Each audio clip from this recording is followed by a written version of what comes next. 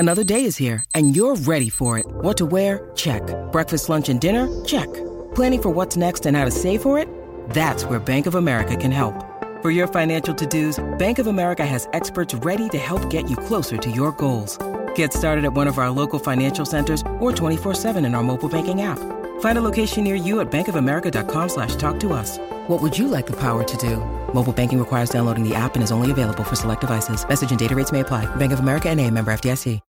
When you need mealtime inspiration, it's worth shopping Kroger, where you'll find over 30,000 mouth-watering choices that excite your inner foodie. And no matter what tasty choice you make, you'll enjoy our everyday low prices, plus extra ways to save, like digital coupons worth over $600 each week. You can also save up to $1 off per gallon at the pump with fuel points. More savings and more inspiring flavors make shopping Kroger worth it every time. Kroger, fresh for everyone. Fuel restrictions apply.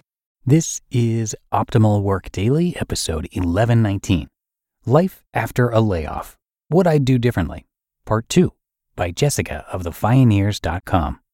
And hey, I'm Dan. I am your host and narrator here, and I'm with you every single day of the week.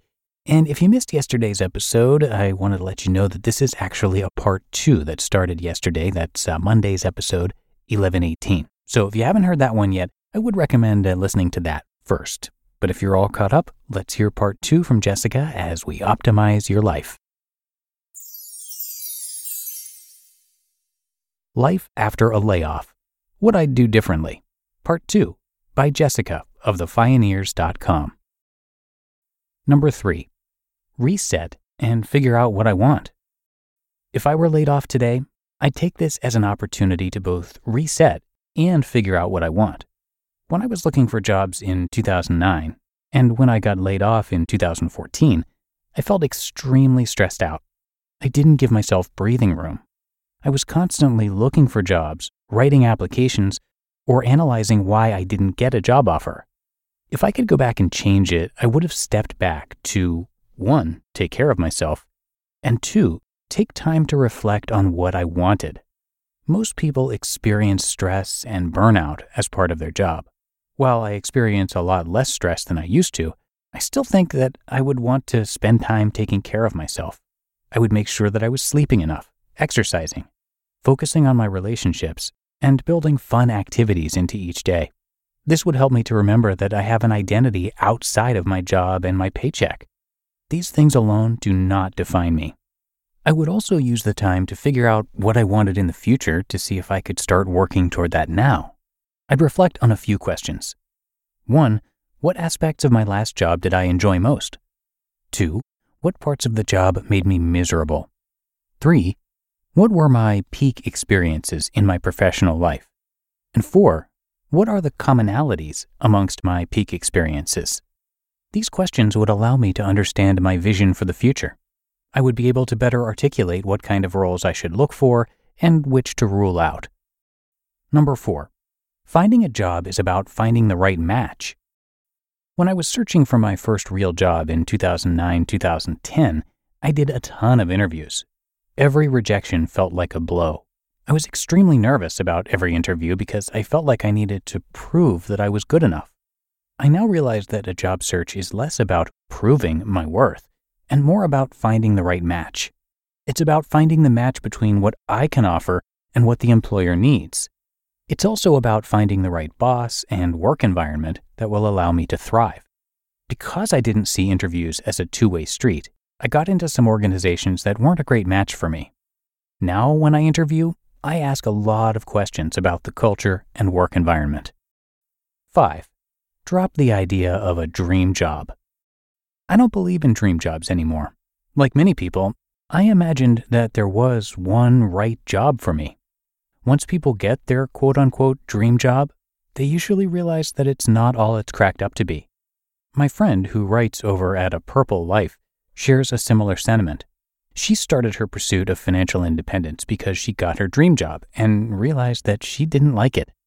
If I were to be laid off now, I would now know that dream jobs don't exist. Instead, I'd focus on finding a job where I could build skills and get into a field I was interested in. I would also remind myself that everything is temporary. My next job doesn't have to be perfect. It only needs to teach me new skills. Number 6, connect with and build my network. Now, I know that applying for one job after another was not the best job search strategy. When so many people are applying for jobs at once, it's better to focus on networking. In 2009, I didn't have much of a network. I had graduated from college in Tennessee. We went and taught English for several months at a university in Nicaragua. Then we came back to the U.S. and moved to New Jersey. When we moved there, we didn't know a soul. If I were laid off now, I would definitely approach my job search differently. Utilizing my network would be key. I'm already on a bunch of industry-specific listservs, so I'd use those. I'd reach out to individuals in my network to see if they knew of anything available in their company.